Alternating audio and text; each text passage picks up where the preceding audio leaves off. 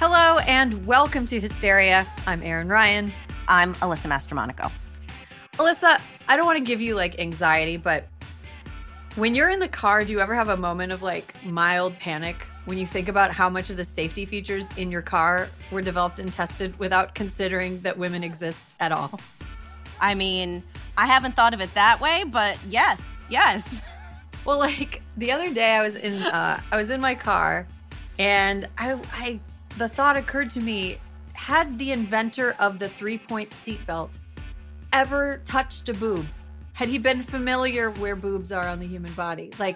It's just a 3-point seatbelt itself is just this doesn't feel like it's made for me.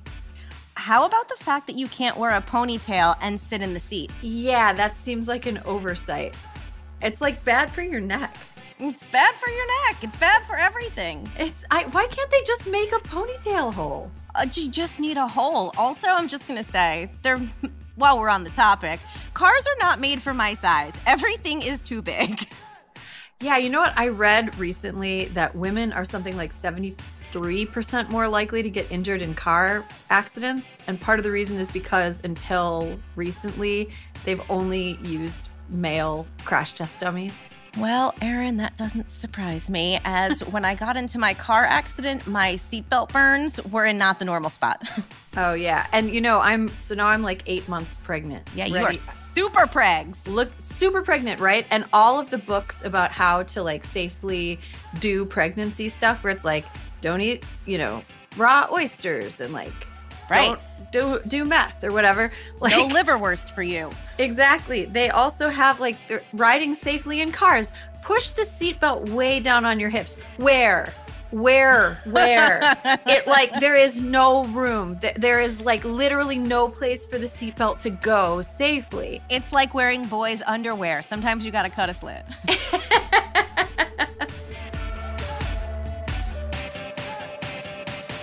This week, Dana Schwartz and Akilah Hughes join us to tackle the following questions. Besides why Scott Baio is still famous, what else can't California Republicans recall?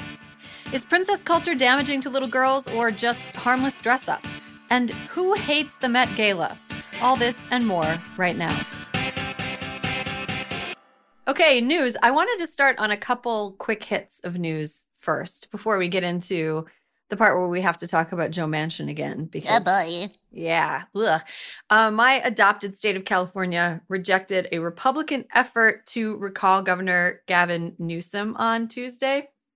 I'm really proud of the state that I have lived in for only 3 years. I'm very proud of it. It's basically a referendum on whether or not we want to turn our state into a sort of Florida West.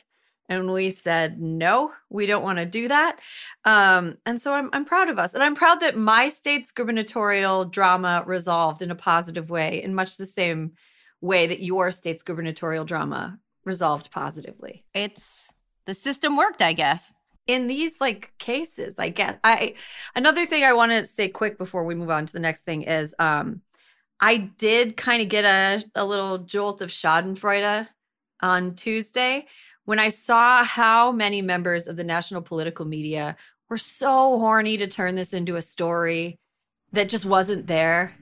It was just stop. I'm sorry that you didn't get to drone on for 5 hours, hand-wringing over what the results might be, because the results were in what, 40 minutes, Erin? 40 minutes? 40 minutes. And I also wanted to add that in the city of Los Angeles, as of last night, Angeline, a one name, I think she's, I'm not that familiar with Angeline. I believe that she's a sex worker. She appears on billboards and she's very sexy. Beat Caitlyn Jenner in Los Angeles. I mean, sorry, Caitlyn, better luck never. How about we stop putting Caitlyn Jenner on the news as a serious politician?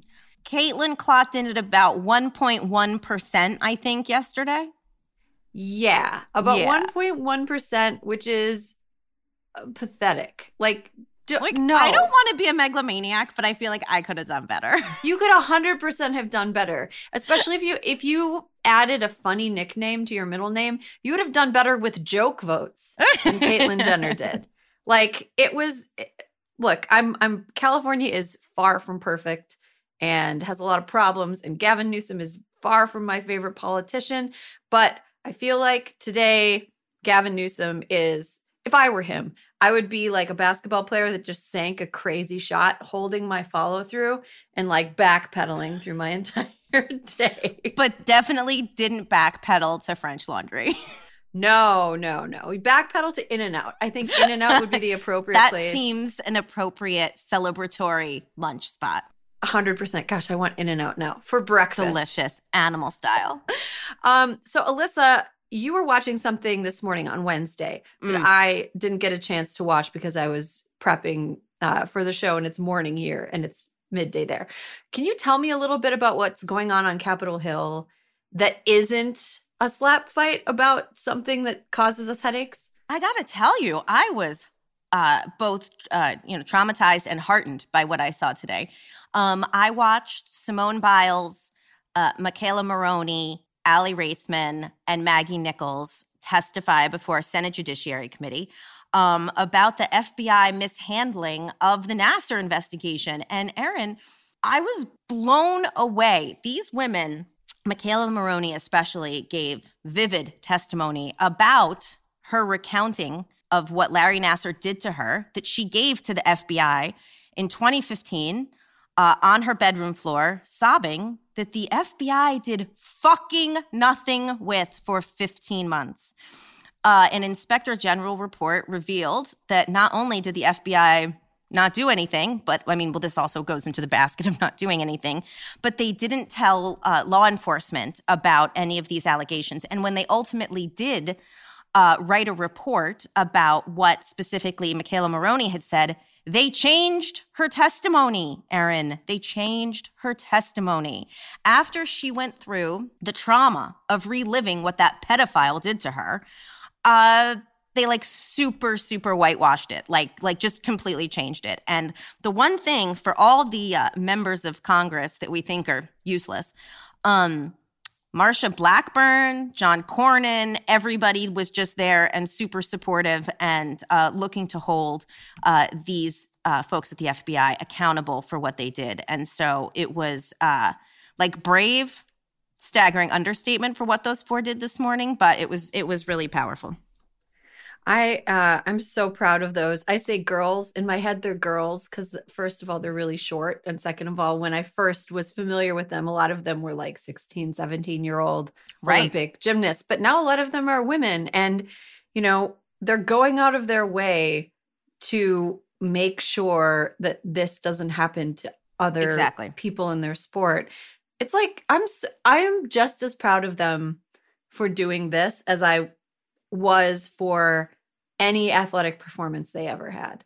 And one of the things they said, Erin, that was so light bulby, I guess, is that the whole reason they went through the pain of doing this in 2015 was so it didn't happen to other people. And because of what the FBI did, hundreds of other women were assaulted by Larry Nassar.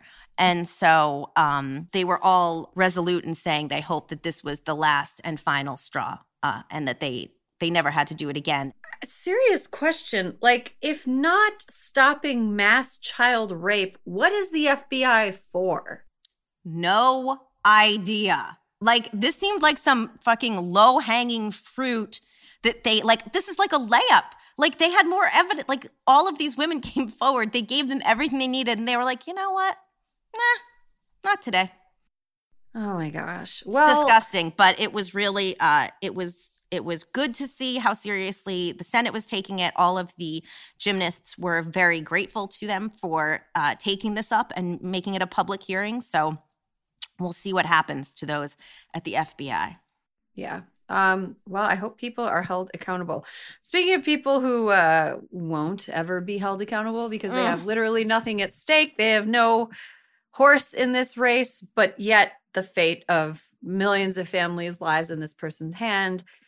Joe Manchin, senator from West Virginia, he's a centrist, but I think we could just call him useless for the most part.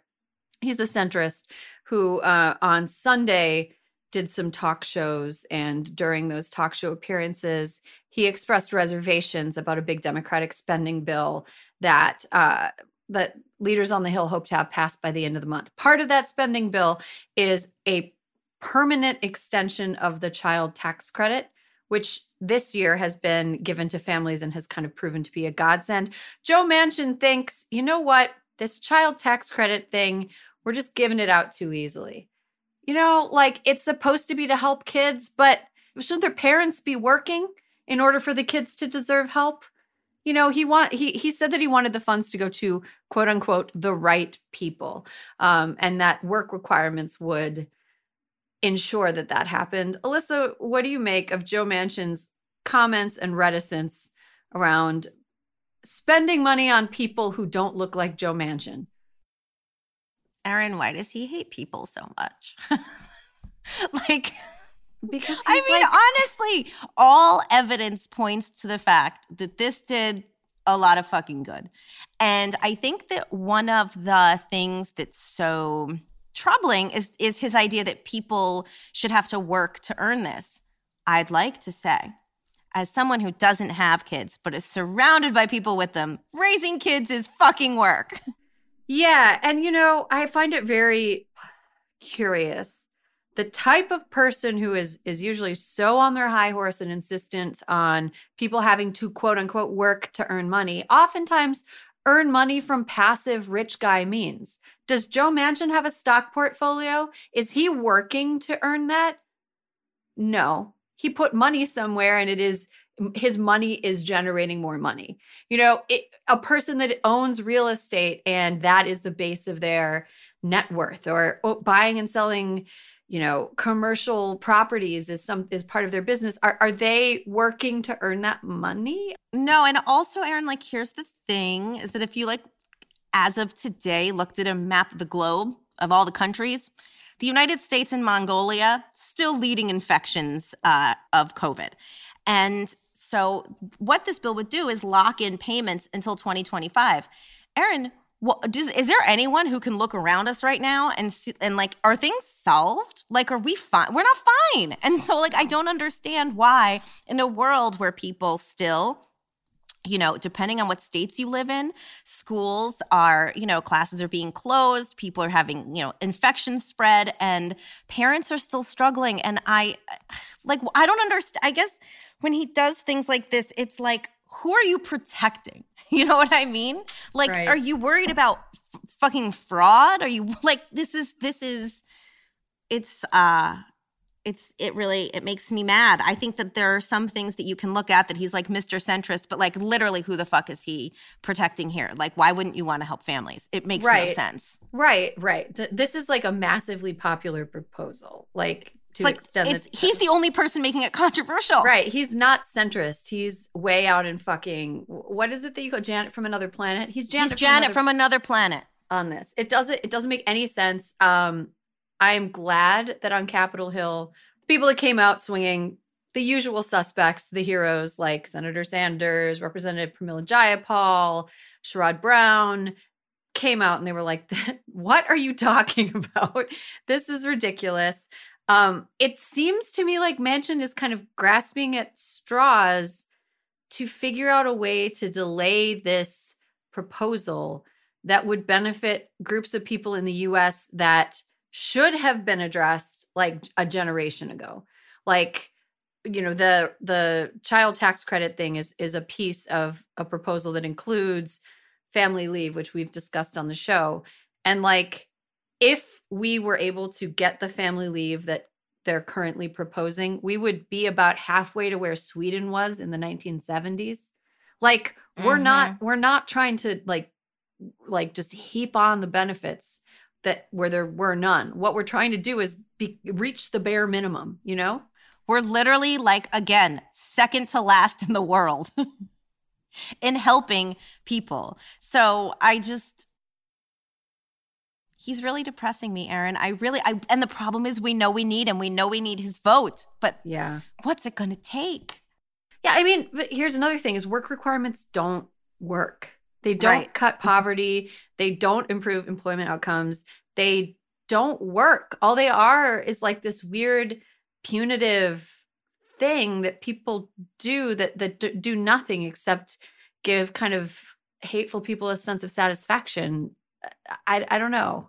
Right. It's like to them, because it's fundamentally, like we said a minute ago, taking care of kids, raising children is work. And he's like, no, you're going to prove it to me. And I want you, by the way, to go get a job that doesn't pay you enough so you can't afford childcare because you need this in the first place. It's fucking dumb. Yeah, it doesn't make any sense. And it really, I mean, I don't think Joe Manchin I don't think that he's capable of feeling embarrassment.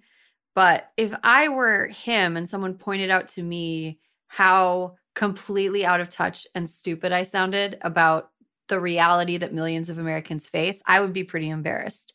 He's like embarrassingly out of touch. I agree. And I guess when it comes to something like this, if you're going to say, like, it's fine for people to disagree with things that are being proposed, but like come with something better. And saying that that there should be a work requirement is like not contributing anything helpful to the debate. No, it's just it buys people like Joe Manchin a couple of days in the news cycle while people talk about this. And it's really just slow walking. Like he's just trying to slow this whole thing down. And I think, like you said, Alyssa, there's definitely debate that should be had about what's included in this big package and how large it is.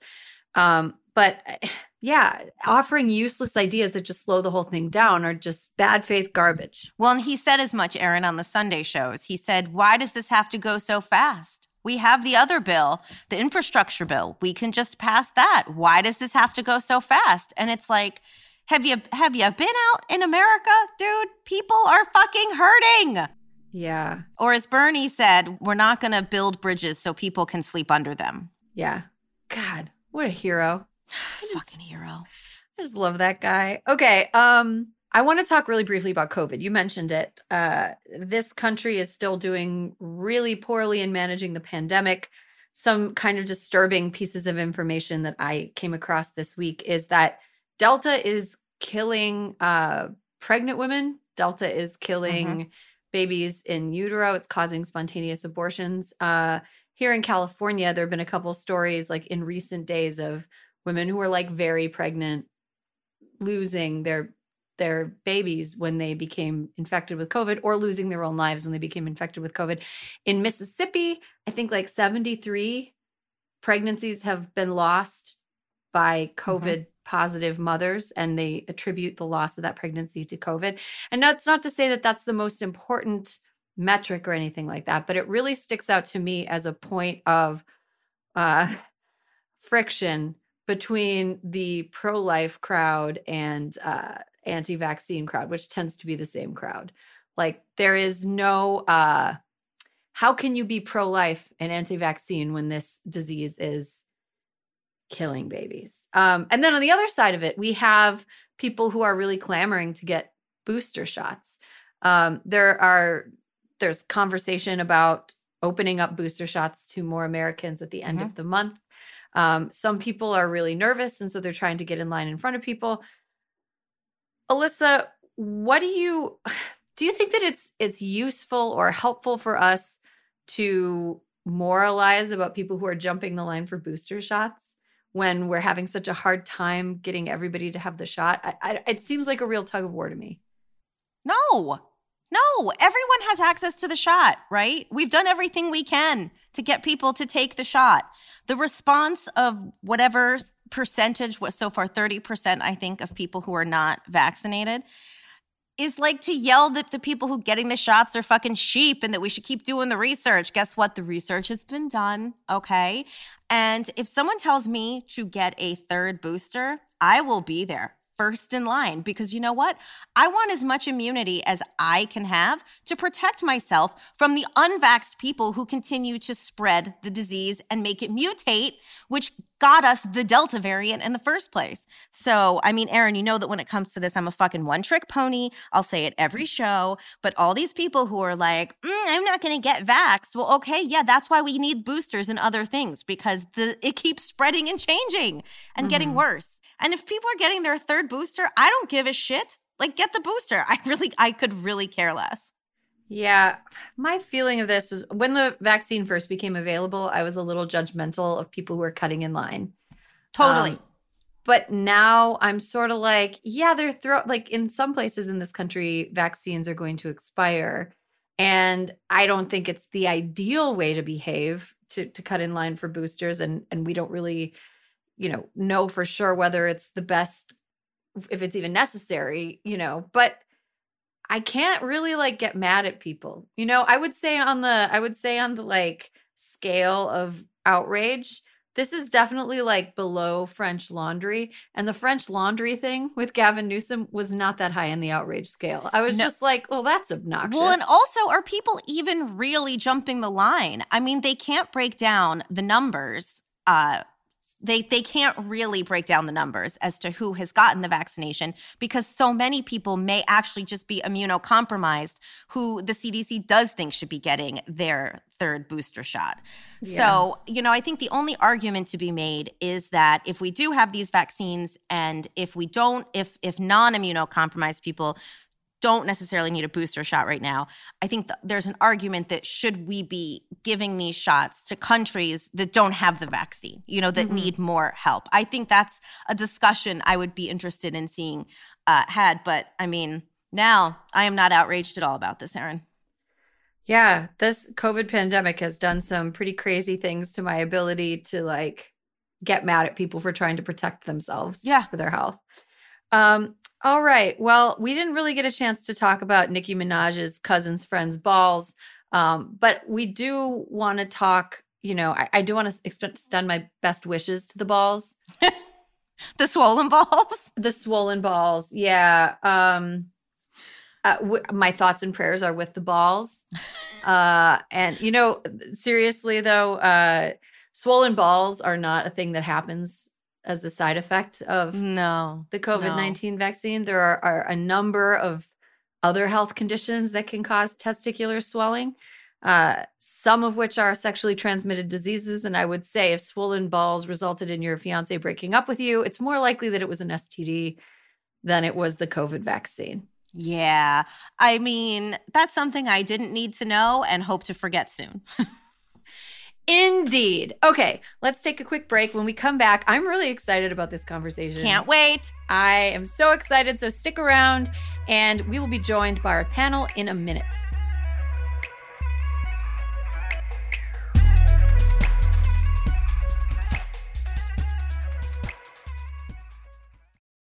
Hysteria is brought to you by Vuori. Tired of boring workout gear? Check out Vuori. Vuori's versatile and comfy products are designed to look great in and outside the gym, whether you're running, training, or even just lying on your couch, enjoying the fact that your 2-year-old child is leaving you alone for 5 blessed minutes. I love that for Vuori.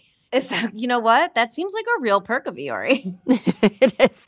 It's perfect. It's cut perfectly for lying down and just savoring a moment to be left alone. It's great. 5 stars. No comments. 100% great. That's my favorite sport.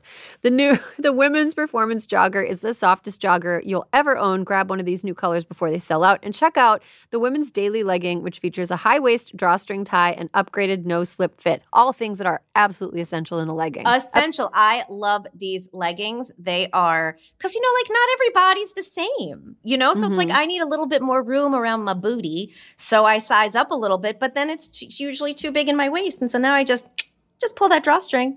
Exactly. And I don't show any crack when I bend over. Congratulations. Thank you so much. Thank you so much. See, you have your baby and I have my butt crack. For guys, there's the men's core short, the most comfy lined athletic short out there, and the men's Sunday performance jogger. Oh my gosh, Alyssa, my brother, who I have given Vuori performance gear to, won an ultramarathon over the holidays. I saw that. That is so incredible. He ran 80 miles in the freezing cold. I don't think he was wearing his Vuori core shorts because that would be dangerous. But he loves wearing them to train, and I'm so proud of him. Vuori played a role in his ultramarathon win. Plus, Vuori is 100% offsetting their carbon footprint and reducing and offsetting 100% of their plastic footprint from 2019 onwards. Vuori is an investment in your happiness. For our listeners, they're offering 20% off your first purchase. Get yourself some of the most comfortable and versatile clothing on the planet at vuori.com/hysteria. That's VUORI.com/hysteria. viator.com/hysteria. Not only will you receive 20% off your first purchase, but enjoy free shipping on any U.S. orders over $75 and free returns. Go to viator.com/hysteria and discover the versatility of Vuori clothing.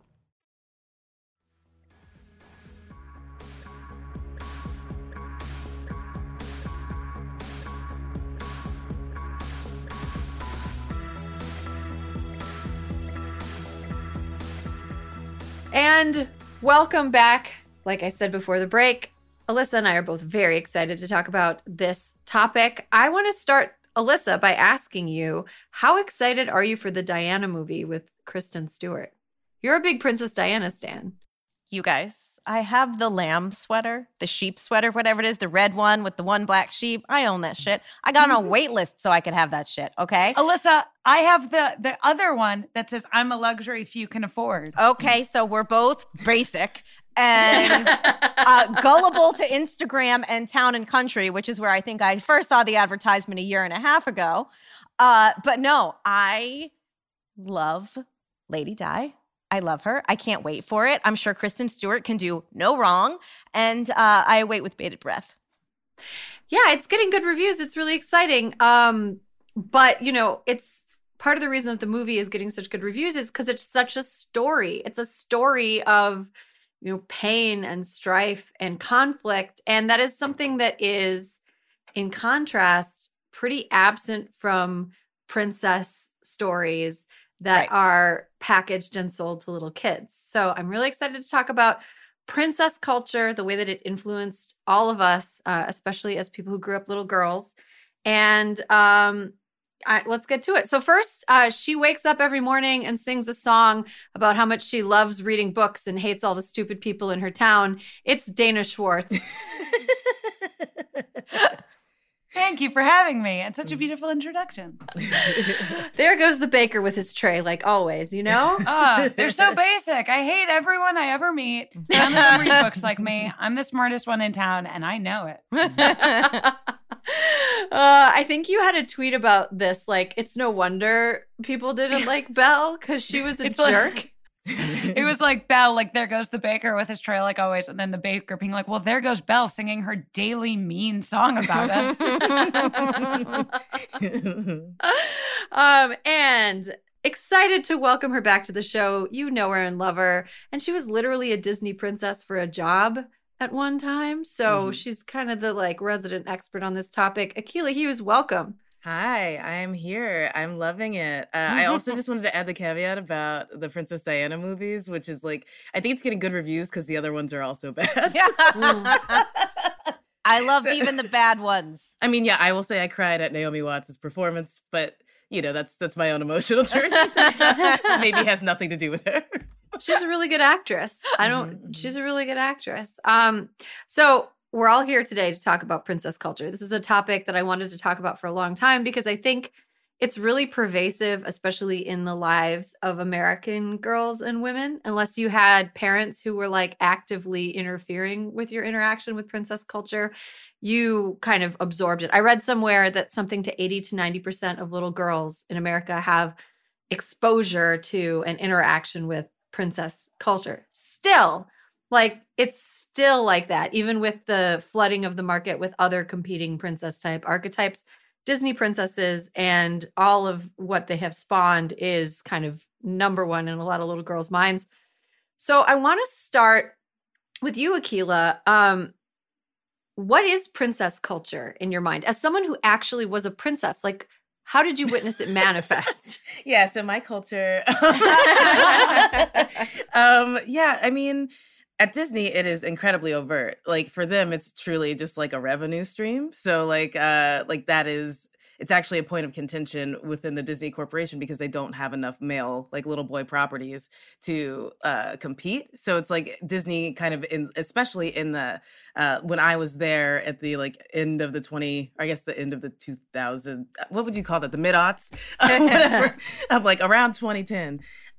They had like a real like concerted effort to get more boys in the park, and they would do like pirate parties because everything else was princess themed. And of course, we all know that they bought Marvel, which was obviously for a lot of reasons like IP that they didn't have to necessarily develop from nothing, but also like it was to attract boys, like and like I guess like girls who weren't into the princess of it all. But to answer your question, princess culture is really just, I think, a very antiquated way to say like this is a thing that you can achieve as a woman, as a girl. This is a job that is possible. It's very easy and glamorous. You look great. Everyone loves you. It's like the easiest thing to aspire to because it's like, it requires nothing of you. It's like all of the movies start with like, I'm just a random person except for maybe Jasmine. And they're like, oh, this ugly beast or like douchebag prince is gonna like change. And then you're going to become the princess and you just have to like wait out his change. I think that culture just is pervasive and it kind of leads to like, I don't know, I think a lot of, sadly, women marrying douchey men because they think like, well, he chose me and that's how it's supposed to happen. Uh-huh. You just have to be beautiful. That's the main thing a woman has to do. As long as you're beautiful, everything else will follow. And you're a good singer. Exactly. Ursula had both when she got the voice and the face. Nicole Byer has such a good bit on Ursula the Sea Witch being so everybody who's listening should Google Nicole Byer, Ursula the Sea Witch. I'm just going to summarize. She points out that Ursula could have looked like anybody, but she chose to look the way that she looked. And still was like fabulous and happy. So maybe we should think Ursula is cooler than she actually gets credit for being. Dana, did you ever want to be a princess as a child? And do you want to be a princess now? So I have two sisters. And so I feel like my main media diet growing up was Disney movies. Like that was just like, we're varied in age, but there's 3 girls. Like we're just going to watch Disney movies through for 10 years straight. So I feel like that very much like informed my understanding of like what it is to be a cool girl. It's like, yeah, you're pretty, you live in a palace, you're rich, like things that now I wish I didn't like associate so much with like success, being like thin and rich. But then I also became obsessed with like, when I was a kid, like YA novels about like real life princesses, like books on like Mary Tudor and young Elizabeth I. So like, I was fascinated by those stories. And so I sort of wanted to be one of those, even though they're all like unhappy stories more than a Disney princess. It's like awful. Every one of those stories is unhappy. Can you go a little bit more into it? Who's the saddest real princess? Oh, I mean, they're all, but like maybe I had this book that I read so often about Mary Tudor, who is the oldest daughter of King Henry VIII. And people know like, oh, he like tried to divorce her mom, Catherine of Aragon, to like marry Anne Boleyn. But like there was a daughter who just like saw her mom get exiled, her mom get disgraced, and then her dad married some new biddy. And then she basically was, sent away from the palace in exile and ignored for like a good 5 years. What about Eleanor of Aquitaine? Wasn't she pretty good? Was she not? She was cool. See? She was less of a princess. She bypassed princess and went straight to queen. And this is now Dana's history corner. Like I fucking love Eleanor of Aquitaine with Richard the Lionheart.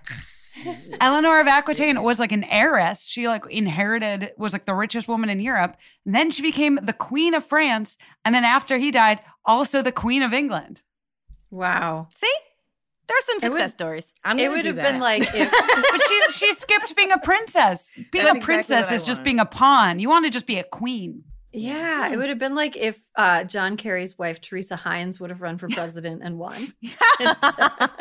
Who's writing that? Who's writing that? I don't know, but that would be great. Maybe me and you, Akilah. I don't know. We'll get to it. Not like we're both busy. Alyssa, when you were growing up with Disney princess movies, did you ever want to be a princess? Like, and did you have a favorite Disney princess? And if so, why? No, I never wanted to be a princess. I was a bit of a tomboy. I'm sure this surprises everybody. I also went to this like super crunchy nursery school called Freedom Plains that sort of disabused you of such ideas, except I did love Snow White because she had brown hair.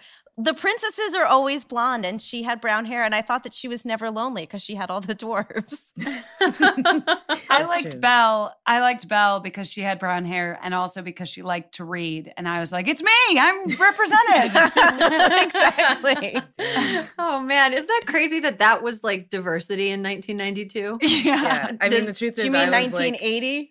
Yeah, I was just consistently the brownest one. Like, I was like, Jasmine is it. And then I'm like, oh, Pocahontas. That's way too old for Princess Diana when it finally happened. But childhood, I was absolutely Poco. Like, that was our vibe. Like, we were like, she has dark hair and she's clearly brown. Like, it's me. Did you so you said you were too old for Princess Diana, but did it like feel good to see a Disney? Oh my God, yes. I was such a dork. I went to see it in theaters.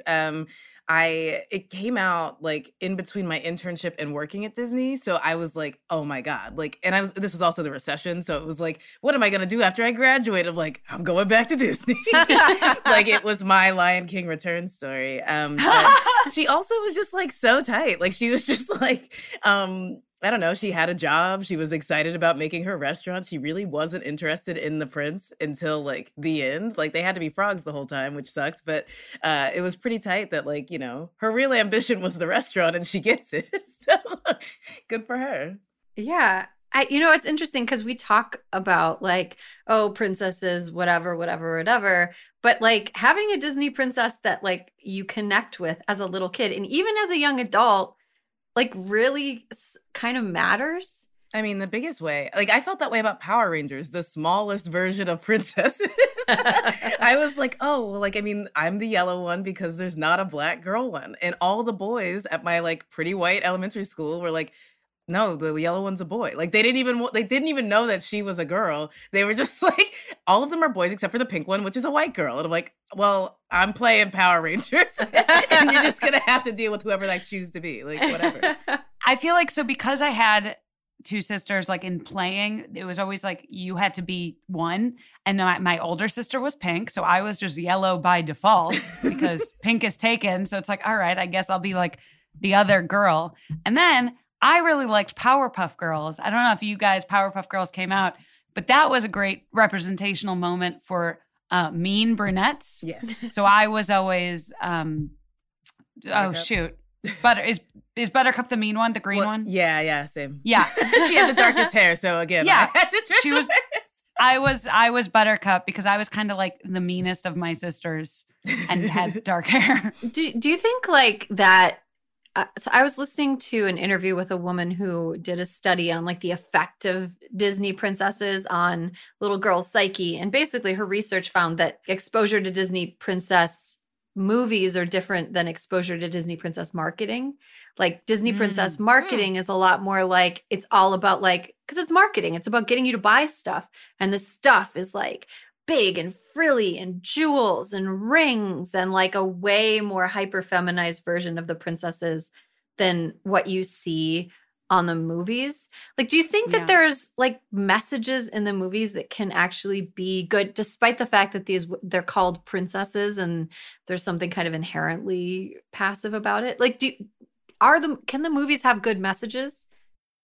I'm going to jump in. I'm a big Disney movie defender, and I actually do think they are, especially the more modern ones, like Belle and Jasmine, and like especially some of the more like 90s Disney princesses like Ariel. Like, they're spunky. Like, they go after what they want. They're not silent bystanders, and they're not like just like the swooning girl in a story about a man and who are like they're the reward at the end of the mission. You know what I mean? It's not like a man does the adventure and then he gets rewarded with a woman. Like, I actually think like stories that center women with agency and like going off to do things is like, that is really good. It's like, it made me feel like, oh, you can go off and have an adventure. But I think you're totally right that the marketing then is all very passive. It's not like Belle's science kit. It's like Belle's like big glittery fake ring and baby doll t-shirt. Like, I always found that the most harmful part to me was like, I never felt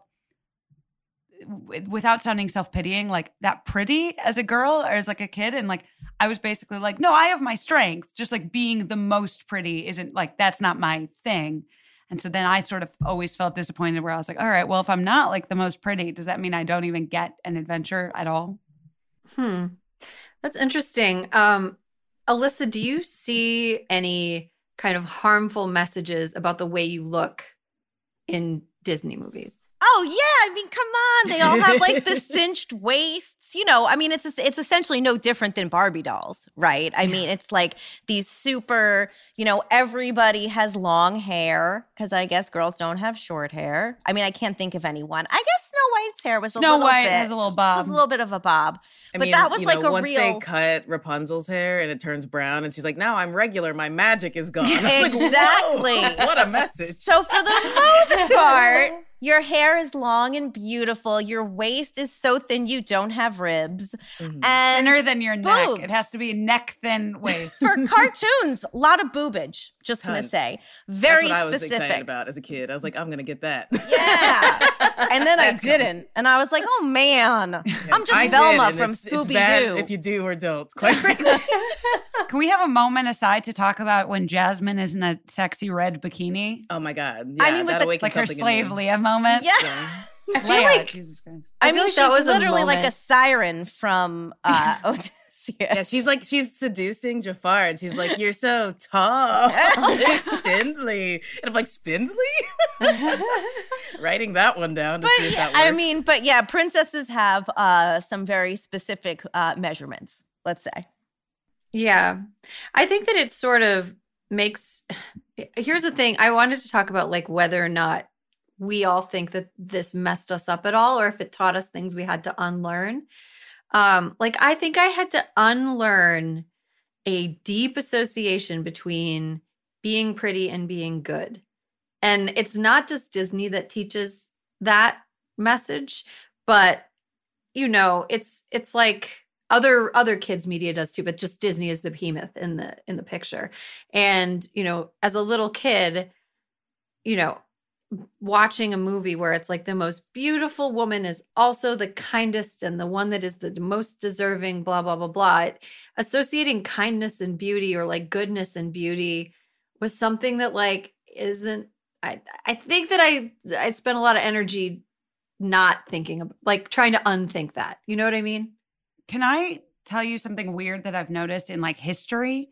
Yeah. So I do this podcast called Noble Blood where I like go through like nobles in history. And like whenever I'm talking about like a female, like a female noble or like an interesting woman in history, more often than not, it's like, oh, and she was uniquely beautiful. She was just like stunningly beautiful. And I reached this point where I was noticing that trend that like in the early modern period, especially in Western history, like the interesting women who got written about were the most beautiful. And then it's like, because the only avenue for women to have any power or like free time or freedom was proximity to power, which means like being selected to be the king's wife or the king's mistress. And so it's like being attractive was a woman's only avenue to power for like a lot of period in history.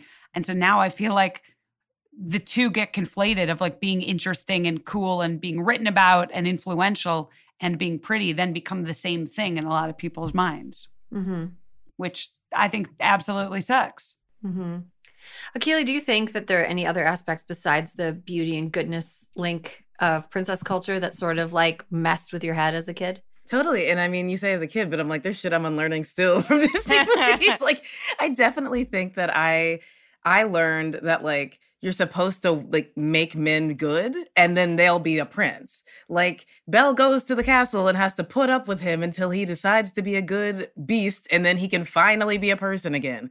Same with Princess Tiana, where it's like she has to wait for, you know, this selfish prince from another country to like get over his materialism and his shallowness. And then they get to be people again. And I think in a lot of relationships, I've probably waded through a lot of red flags being like, no, because there's potential for good here. And like, that's not a woman's job. That's not anyone's job to like, you know, just like hope that a person gets better, or like you can be supportive without being a doormat. And I feel like a lot of those movies, it's like, how how long do you have to put up with somebody's ignorance, or how much education do you have to do? Like Pocahontas' entire existence is like, here's a dumb white man who's never been to America. Let's show him how to fish and not. And it's kill Mel us. Gibson. It's Mel Gibson's voice. Yeah, like that's the worst of it. Good thing there weren't any Catholics there, guys, because he would have exactly would have been a real problem. Yeah. You know, when I was in Peru like several years ago, and I was in a market in Peru, and they were selling a bootleg DVD copy of Pocahontas 2, and I was like, what a strange world. How weird to be in Peru and see Pocahontas 2. And then I thought about what happened, like what actually happened, because Pocahontas is such a totally fabricated version. They shouldn't have made a sequel of that. Yeah. The only thing that's true about Pocahontas is that those people existed. Yeah. Like there was somebody who had that name several times. Exactly. There was a guy named John Smith who came to America. Raccoons existed on the East Coast. Yeah. That's about it. That's the beginning and end. But like Pocahontas 2 is so strange because the winter after John Smith and Pocahontas departed like Jamestown was like a starving year when people like went crazy and ate their families. So like why? Yeah. Mm-hmm. It's pretty crazy. I forgot about that. Yeah. Yeah. I mean, but why make that movie? Did it need to be made? Alyssa, I know that you were kind of, you know, at your hippy dippy nursery school. Was there something about Disney princess culture that you saw pervaded like girl culture around you that was harmful? Oh, sure. I mean, so again, it's the matriarch of this conversation. We had do you guys remember Madame Alexander dolls? Oh, I ever? Okay, and I had several. Well, let me tell you something. I got them all. I still have them. All right. I got Scarlett O'Hara. I mean, they're not just Disney princesses. They're basically every beautiful white woman you can imagine. Madame Alexander made into a doll. And they were on my shelf, on my, the shelves in my bedroom. And I mean, I must have I got one for every birthday and every Christmas for many, many years. And I just looked at them and I dusted them. That was because they weren't to be played with, because they might be worth something someday. And so you just dusted them. And so I would just go to sleep every night looking at these perfectly coiffed. Everybody had blue eyes except for Scarlett O'Hara. And they were meant to be looked at and not played with, which I think is the ultimate, if you're pretty, like if you're a girl like me, you like you jump in the pile of leaves and you're like, I mean, let's admit it, guys. I was like Ramona, and you can look at the pretty things, but you don't touch the pretty things. I think that is sort of what I sort of took away from that growing up, that there are certain things that are meant to be looked at and that are beautiful. And then there's me. Mm-hmm. It's okay. It's not sad. I'm a happy, fine, adjusted person. I mean, yeah. You thankfully came out pretty unscathed, considering. That's not really what we're saying. I mean, some people probably internalize that and think maybe they identify with their dolls and think of themselves as aspiring to being a pretty thing that nobody touches. Yeah. And like, I mean, that's my aspiration still. Why are people touching me? Back when I was a kid, if you were famous, people didn't touch you or talk to you. You just got to do movies. And now, social media. You just wait perfectly on a shelf for a man to come and pick you out. Yeah. And then you're done. And then you're happy forever. So this is something I've been thinking about a lot. Like we've been dancing around it, but haven't really drilled it down. Disney is very heteronormative, and like princess culture is very heteronormative. And I'm a hetero woman, married to a man, and we're about to have a kid. And I think about like the kind of like cultural water I want that kid to swim in. Like I don't want my kid to feel like they're supposed to be straight. And I don't want them to feel like they're supposed to be gay. I want them to just be a kid, and I don't want them to feel like funneled into a sort of sexuality or gender expression, because they'll figure it out. Kids tend to have pretty strong opinions about who they want to be when they get to a point where they can say no, which is like age 1.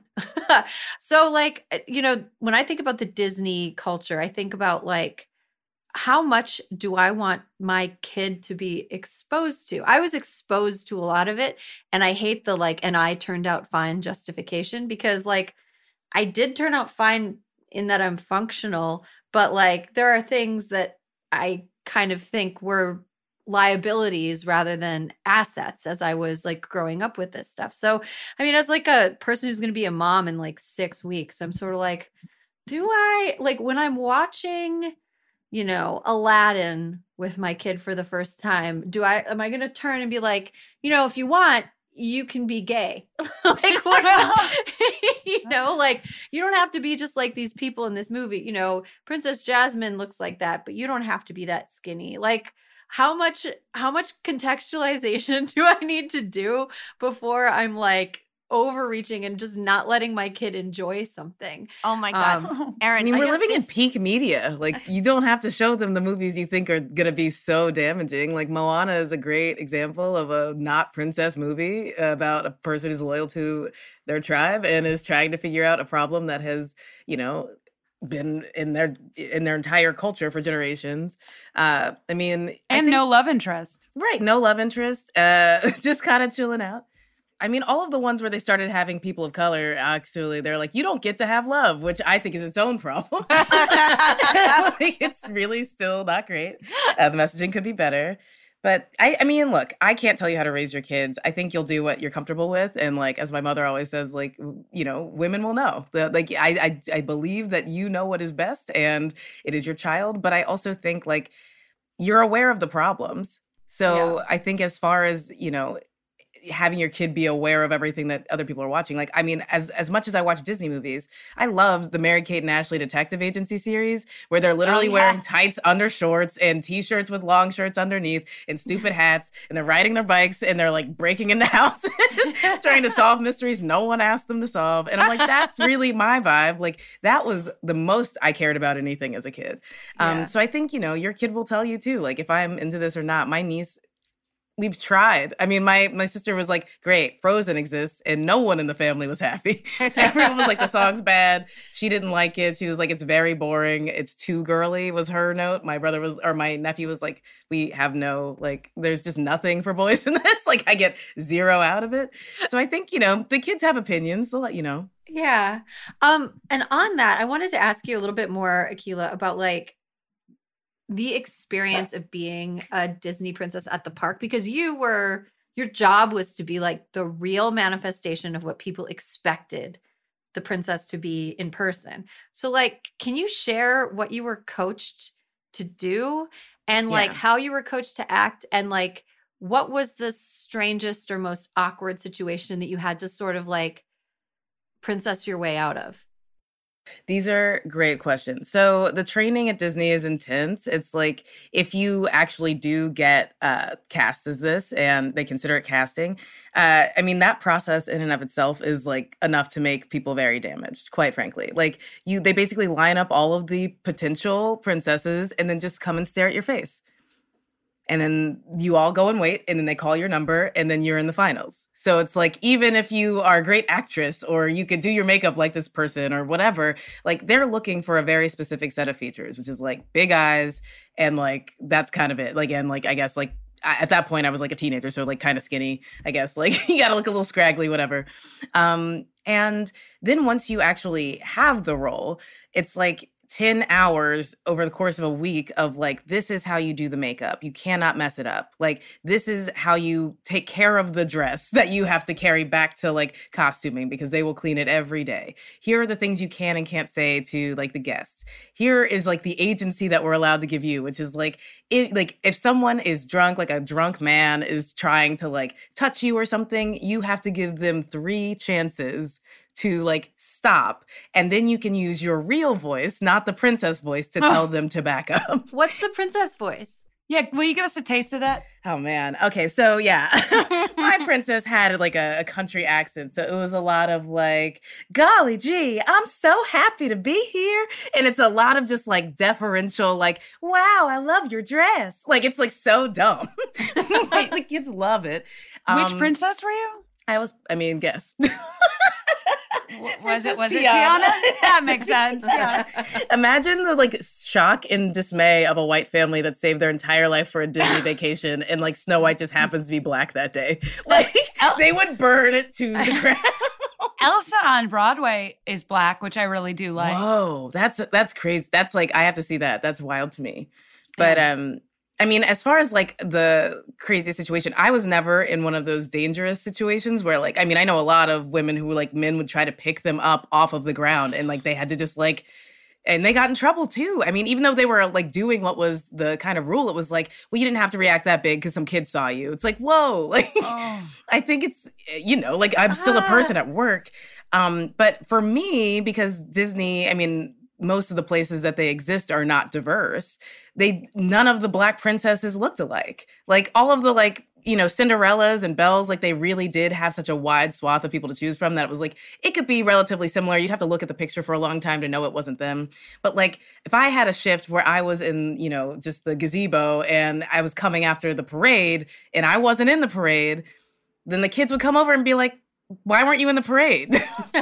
What's going on? And they're like looking at the picture and I'm like, it's only me. There's only one. Like, I'm really trying to like do sleight of hand. Parade Tiana looked different than gazebo Tiana. Yeah, and like I mean, like skin tones, heights, like you know, like all the only consistency was like the dress and the wig. So like it was a little like, and I never have ever had arm muscles. Like I'm just a person who's supposed to hold a child. Like it's just, I'm a little cushioned, and like all of the other ones were like a little bit like they clearly worked out. And so like I'm the schlubby. And they're like, "What's going on? You look sad." Did you have to do that thing where if someone asked you what your job was, you had to say, "I'm friends with Tiana"? Yeah, I mean, if they listen to this podcast, they'll probably go to jail. But like, it's fine. Yeah, like that's the coding. Like you are friends with the princess. You're supposed to be, because there's only one. And so it's like if you say that you are Princess Tiana, then people will be surprised if you're not. So you can say even I'm friends with Mickey Mouse if you are, but you're never Mickey Mouse. Because there's only one Mickey Mouse, and it's obviously not you, random person.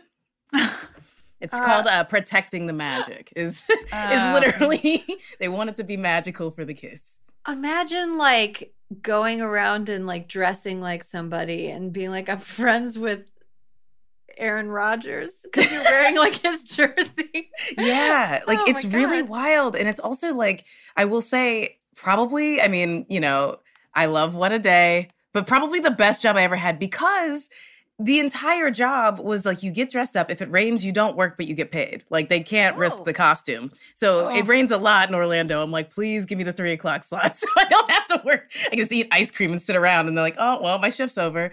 But also like everyone who goes, their families have saved a lot of money. It's like a big deal for them. And it's like you're their favorite princess if they're waiting in line to meet you. So like you just watch children like, I mean, especially my favorite were the little boys who clearly were like just dragged over there by their little sister. And then they got too nervous. Like they were like, oh my God, like it is her. And I'm just like, okay, this is incredibly cute. Like I am making these people's day every day just by virtue of existing here, standing here. Like if I don't want to talk much, I let the kids talk forever, and they're so excited. They'll hold your hand and be like, when I was watching your movie, my favorite part was when you were on the riverboat. I'm like, I like that too. It was very wholesome. So I will say that, like, you know, heartwarming. I didn't get paid enough and eventually had to move home. But definitely, like, you know, it was a good experience in that regard, like a good kind of labor. I want to read a book about this. I just find it so fascinating. I would love to write a book about it, but I feel like the clearance would just be like Disney would be like, absolutely not. Can I ask a gross question? Did princes and princes ever hook up? Because I bet they did. See, that's a beautiful question, and unfortunately, you're wrong. All of the princes were gay. They were together. All of the princes were gay. The princes hooked up with each other. It's like how all the Evan Hansons on Broadway are dating each other. And they're like, "This is my dear Evan Hansen. This is my dear Evan Hansen." There are 4 Evan Hansons dating. I love that for them. They all probably look the same, which is even weirder. I also love that the Disney princes are dating each other. Like the Disney World Disney princes are like out and proud and having a great time. They're all very handsome. I don't think that I've ever met a straight prince. I mean, it doesn't seem like the thing that would appeal to like a straight man to like actually have to go and be judged based on his appearance for money. And like wear a costume and a wig. Yeah, exactly. The wigs really is probably the main part. They're like, I'm not wearing that shit. So, oh my gosh, this is so fascinating. And like, what's really like striking about the Disney princess thing is like, there's so much effort being put into making it seem effortless for the multiple actors who fulfill this one role. because it's like there's like people cleaning their clothes for them, and there's people relieving them of their shifts, and then there's there's like an endless, like not an endless, but there's a supply of people that are designed to split up the responsibilities of this. But like real princesses, real royalty don't really like have that luxury. And I think, thinking about like Meghan Markle and the like horrifying, sounds like abuse that she suffered, abuse at the hands of the public, abuse at the hands of the media, and, allegedly some abuse at the hands of like other members of the royal family. It just seems like maybe we expect Disney princess behavior out of like real human beings that aren't like working in shifts, that don't get breaks, that are just themselves all the time. Alyssa, I would love to hear you talk a little bit about Princess Diana and your Shiro, and like, because I think, as you being the self-anointed matriarch of this conversation, you were like of an age where you were aware of how Princess Diana was treated in public. Like, do you think people expected her to be this like perfect angelic princess, and then like reality bumped up against that? Yeah, well, I think so. Just a little background before I get ratioed here. My Oma, when she spoke German, all of her friends were German. She only read European magazines, and a lot of these European magazines were dominated by coverage of all the royals. And so when I would stay over, she would read me the stories. But my Oma was also a bad bitch, and she would give commentary. So I knew from a very young age that Prince Charles was not a good man. And so she was really what I remember the most about Princess Diana was so much of her work with landmines, what she did for kids with AIDS, like all that kind of stuff. And, the fact that, I mean, like when you think of the pictures of Diana that you remember, well, I'll say me, that I remember, it's like when she's in the sweatshirt and the biker shorts, when she's got the college sweatshirt on, that she would drive her own car, that, there was something that felt accessible about her. And I think that that's what made people love her so much. It's not so much that she was on a pedestal. It's that she kind of came down and wasn't afraid of real people, but was still so beautiful. And I think was known for being, I think people's fascination with her is that when they saw the royal family, they saw very cold people, and they didn't see her that way. They saw her as someone who had a heart and had a conscience and had empathy.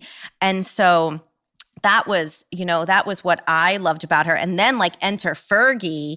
I mean, I don't know. This is like it's one of my favorite pictures. It's an avatar on several things I have. It is a picture of Diana and Fergie doing one of the walks. Dana, do you know the picture I'm talking about? And they're poking, Fergie and Diana have umbrellas, and they're poking another one of the royals in the bum as they're walking. And It is so funny. And I remember seeing that picture. I don't know how old I was, but I remember seeing it in one of my Oma's magazines. And that was what I think was great about her, is that she seemed much more obsessed with her kids and helping people than she did putting the tiara on and being something to behold, as opposed to somebody who did things. So that's why I loved her. And I remember when I woke up, I was a senior at the University of Wisconsin, and we didn't have cable.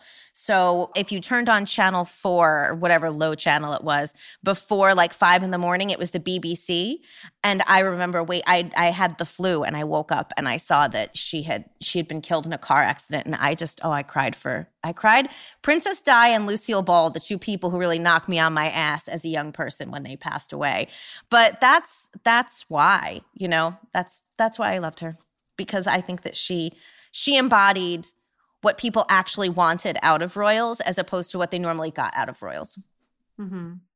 Yeah, I remember when she died, like my family has this sort of like, I don't know what it is. It's like they were like kind of anti-Princess Diana. I know that like my dad kind of thought that the coverage of her was like frivolous, and he just like, they don't like rich people. Like it doesn't really matter if they're like anybody who like my dad senses is doing like photo ops. He's like, I don't like that. You know, like, I don't know. That's just kind of his deal.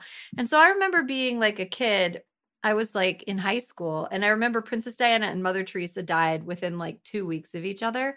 And my family, not my mom so much, but my dad being like, it's so gross how the media is fixating on Princess Diana, blah, blah, blah, blah.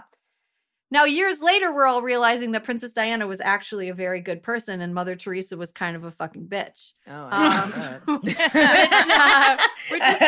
which is kind of funny. Like, it's a funny full circle thing. Like, who was the good person? The wealthy and privileged princess who was showing up to AIDS hospice centers and being photographed touching AIDS patients at a time when people were marginalizing and ostracizing people with this disease that we didn't understand.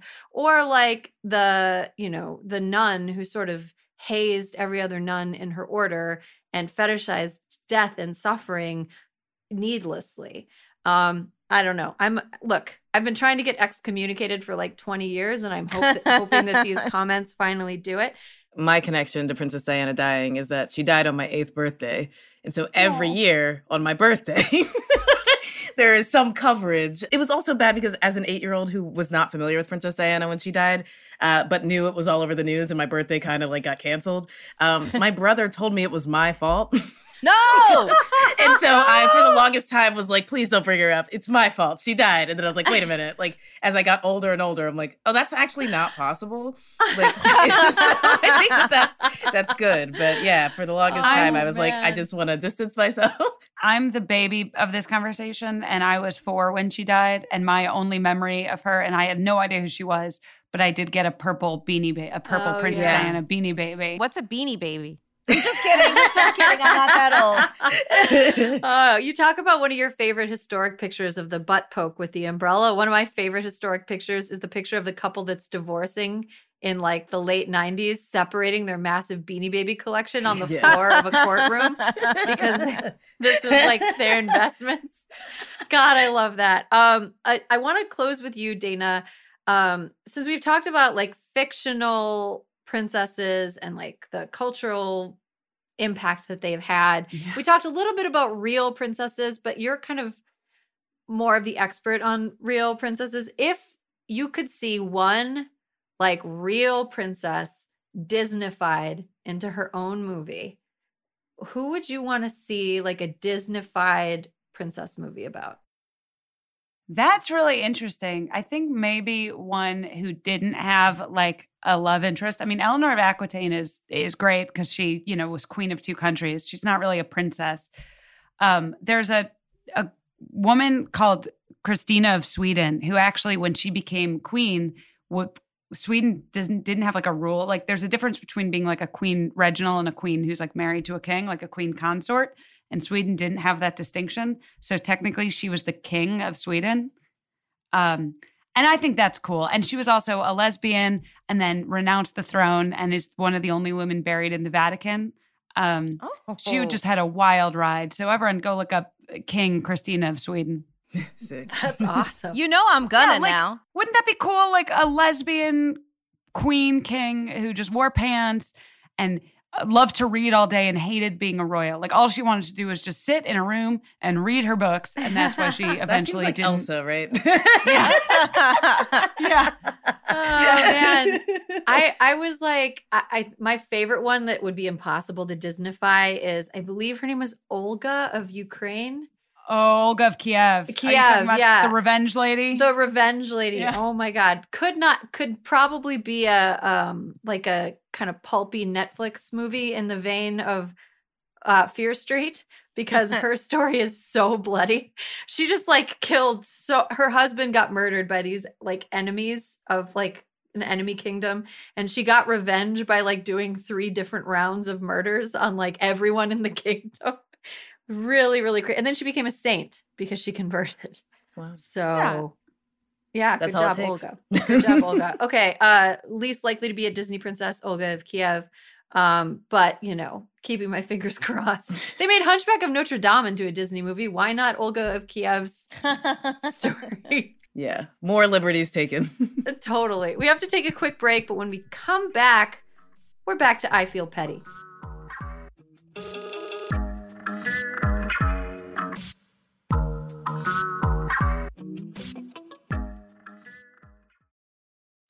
It's 2024. We're facing another presidential election with huge stakes. You want to help. You don't know where your money will actually make a difference or how to figure that out. And sure, you love to take an edible and not think about it, but you can't because you do care.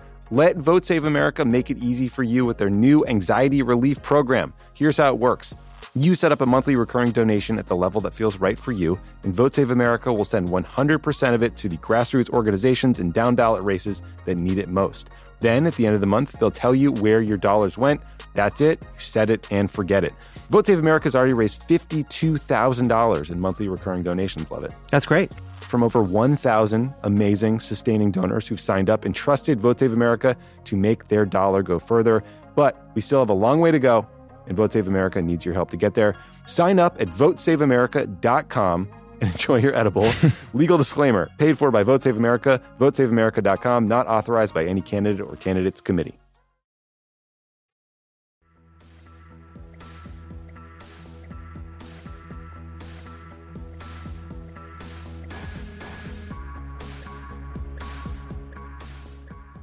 And welcome back. We have almost reached the end of the show. I feel petty, but before we get to that, some housekeeping. Look, we all know that U.S. politics are broken, but how did they get this bad? Find out by watching Crooked's brand new video series, Crooked History. Crooked History will take you through pivotal moments in history that changed our politics forever. From the launch of the Sputnik satellite to the election of Richard Nixon to the attacks on the World Trade Center. Each episode features a different crooked voice you already know, like Pod Save the World's Ben Rhodes, Pod Save the People's Kaya Henderson, and me, Aaron Ryan. You know I'm Aaron Ryan. In this week's episode, I break down Nixon's rise and fall and explain why his ugly brand of politics has left such a deep stain on America. You can watch new episodes of Crooked History by subscribing to the Crooked Media YouTube channel or head over to crooked.com/crooked history to learn more. Okay, house has been kept. Now let's talk about the things that don't matter that have been bugging us a lot this week. Dana, do you want to go first? Yeah, mine's a little one. It's just, I think, internet etiquette. If you're going to review something or say that you don't like it, don't tag the person in it because they see that. They don't need it.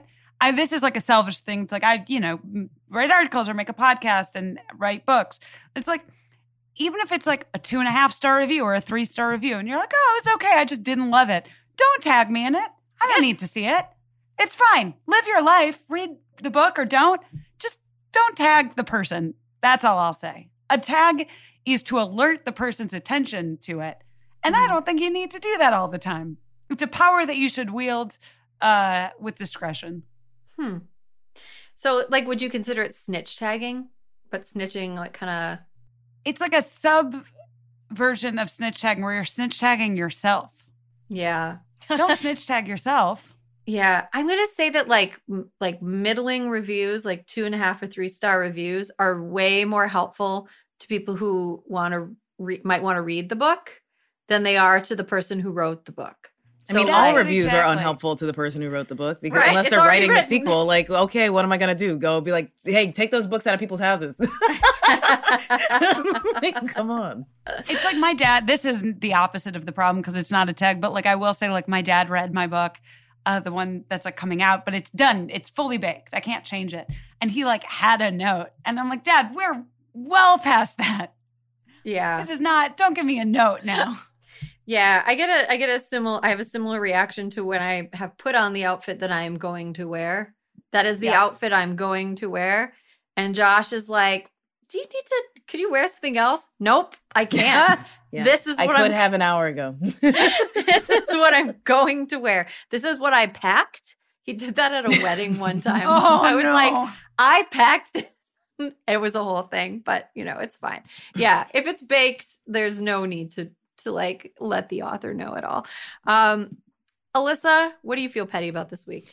So you guys, in the past couple of weeks, something has happened to me multiple times. And if anyone's listening, you shouldn't fucking do this.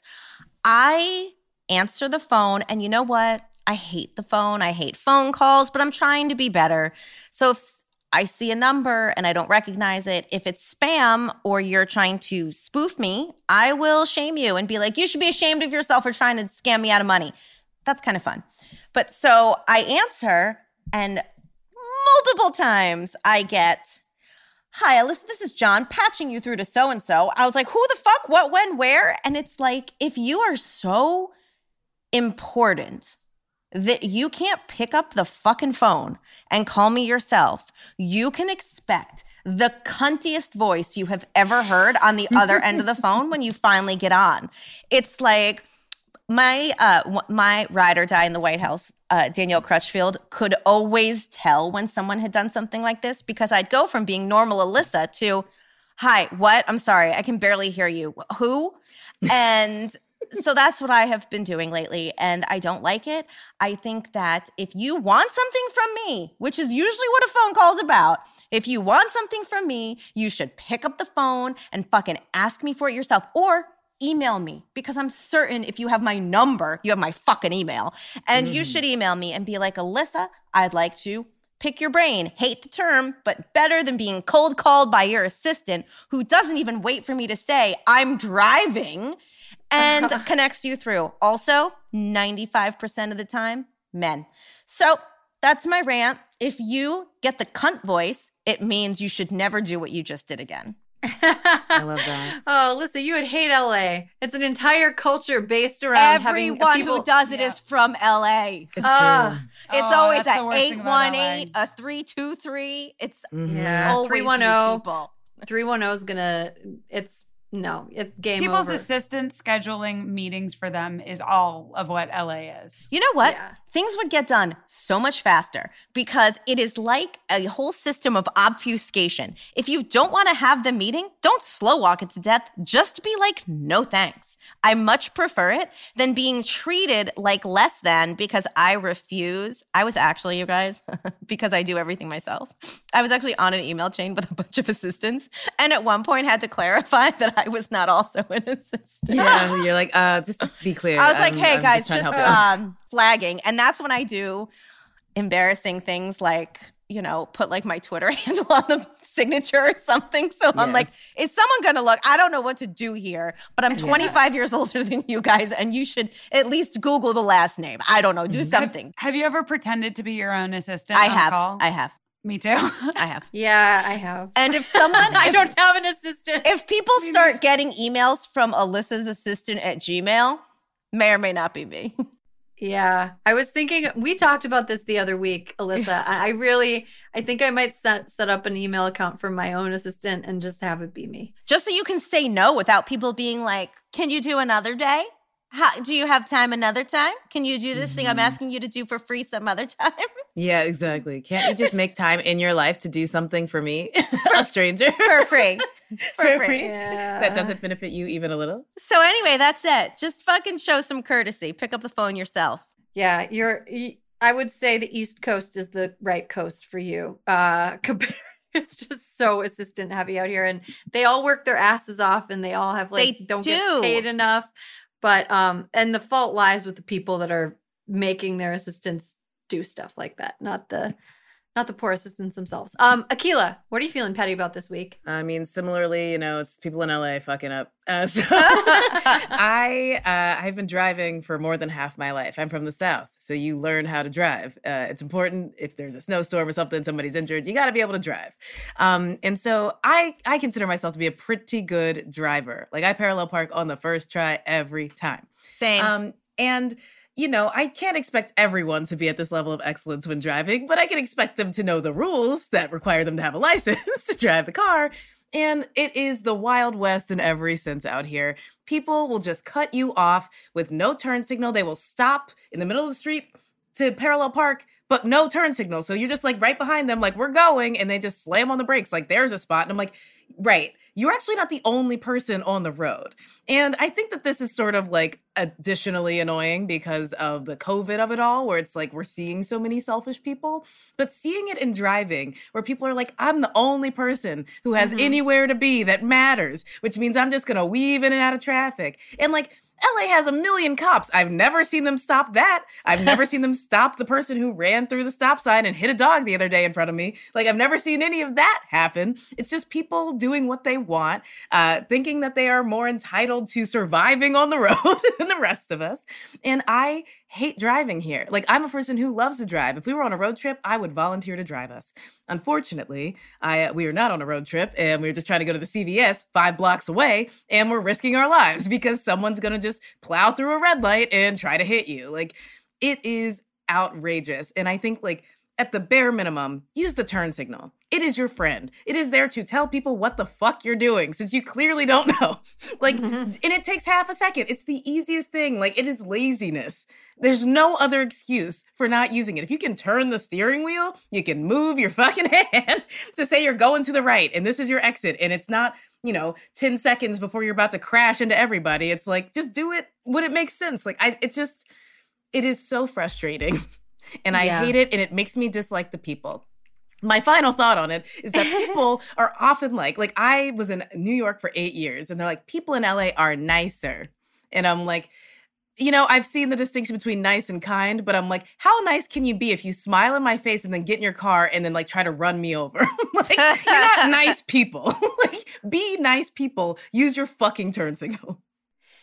Yeah, that's a serious problem here. I don't think it occurs to people that other people are also people. Yeah. Like, it just doesn't occur to them. They also think like if they're in a bigger car, that makes them literally bigger and more important. And I'm like, you do know that like if you wreck into me, I'm coming out of my car with a hammer, right? Like, you better fucking miss, is what I'm saying. It genuinely scares me, those cars that are so high up off the ground where they can't see if someone's like walking in a crosswalk right in front of them. Like, that's an asshole move. And it's also really scary and dangerous. Mm-hmm. Yeah. It's terrible. Like, let a FedEx truck hit me. I will be cashing out for the rest of my life. They better not. Yeah, that would suck. I swear so much in my car. Like, I swear so much when I'm by myself because of the exact problems that you listed, Akilah. Okay, so I'm going to finish us off today with something I feel petty about. And I think this is going to be a little controversial. I don't like the Met Ball. I find it garish. I find it tacky. I find it an over-the-top display of excessive wealth during a time of inequality. And I find the weird kind of like blind celebration of it among people who I think should know better to be a little bit strange. It would be like if everybody just kind of decided that we were going to have, it's like if I had a wedding and I was just going to serve veal and expected nobody to say anything about it. Like, look, there are worse things in the world than being wealthy and glamorous and beautiful and wearing a dress that could feed a family of 4 for a year for one night. So you can get photographed a bunch of times. There are worse things in the world than that. Like, you're not actually, Beyonce and Kim Kardashian are not Exxon. But Beyonce wasn't there, to be clear. Oh, right. Rihanna and don't drag her into this. Rihanna and Kim Kardashian are not Exxon. Like, but it's gross. I find it to be very, like, I understand that it's fun to look at pictures from it and stuff, but I find the weird, like, over celebration of it. I guess maybe this is like what I was saying before about my dad being like anti-rich people. Maybe this is just my dad talking through me, but I just find it to be like a weird display. I think that the exclusivity of the guest list is yucky. I love the Met Museum in New York. I used to go there all the time. It's a crown jewel of American culture, and it displays like there's just like incredible stuff there. I love the museum. I hate the Met Gala. I find it yucky.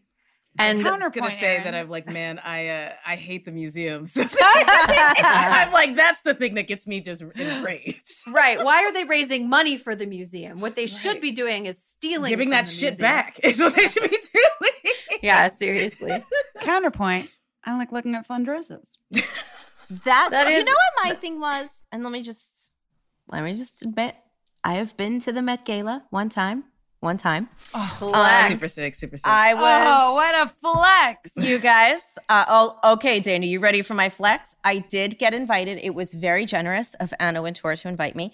I took all of my White House clothes and I brought them to a consignment shop where I got another dress that was Valentino and it didn't fit. And the consignment shop let me waddle next door to Mrs. Kim, who was my tailor, to see if she could pull the darts and seams out and make the dress bigger. She did. She was a fucking genius.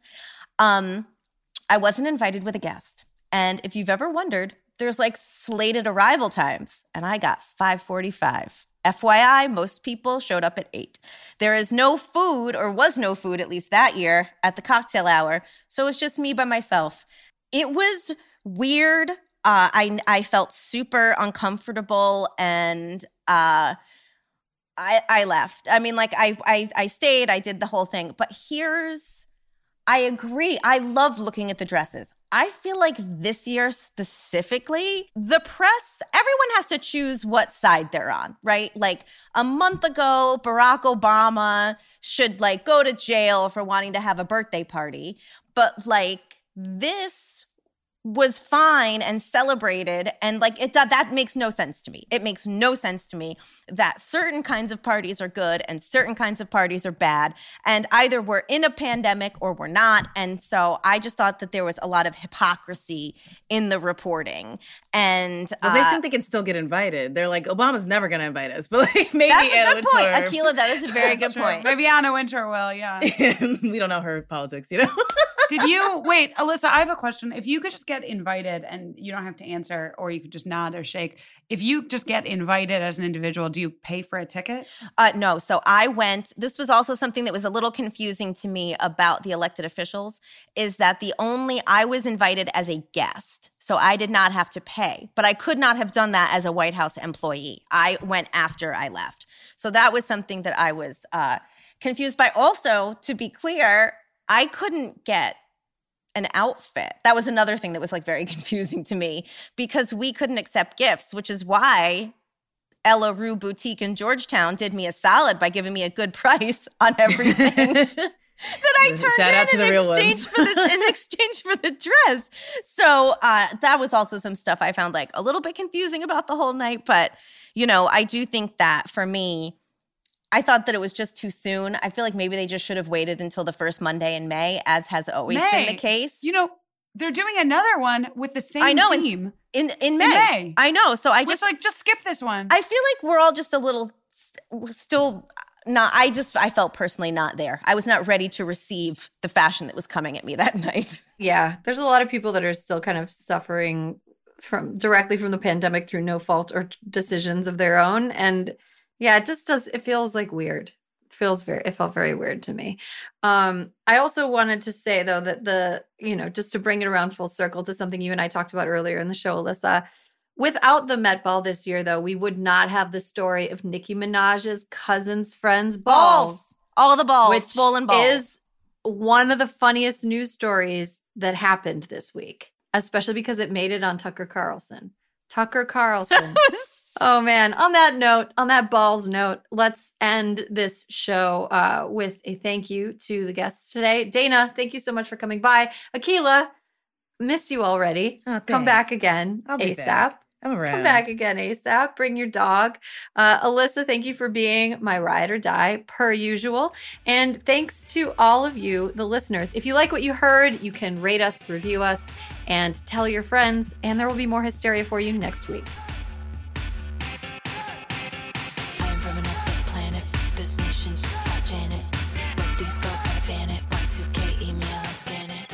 Hysteria is a Crooked Media production. Caroline Rustin is our producer. Our executive producer is me, Erin Ryan.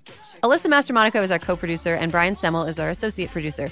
Kyle Seglin is our sound engineer, and our editor is Sarah Gibalaska and the folks at Chapter 4. Our digital team is Nar Melkonian, Mia Kelman, and Matt DeGroot. Thank you to Juliet Beckstrand for production support every week.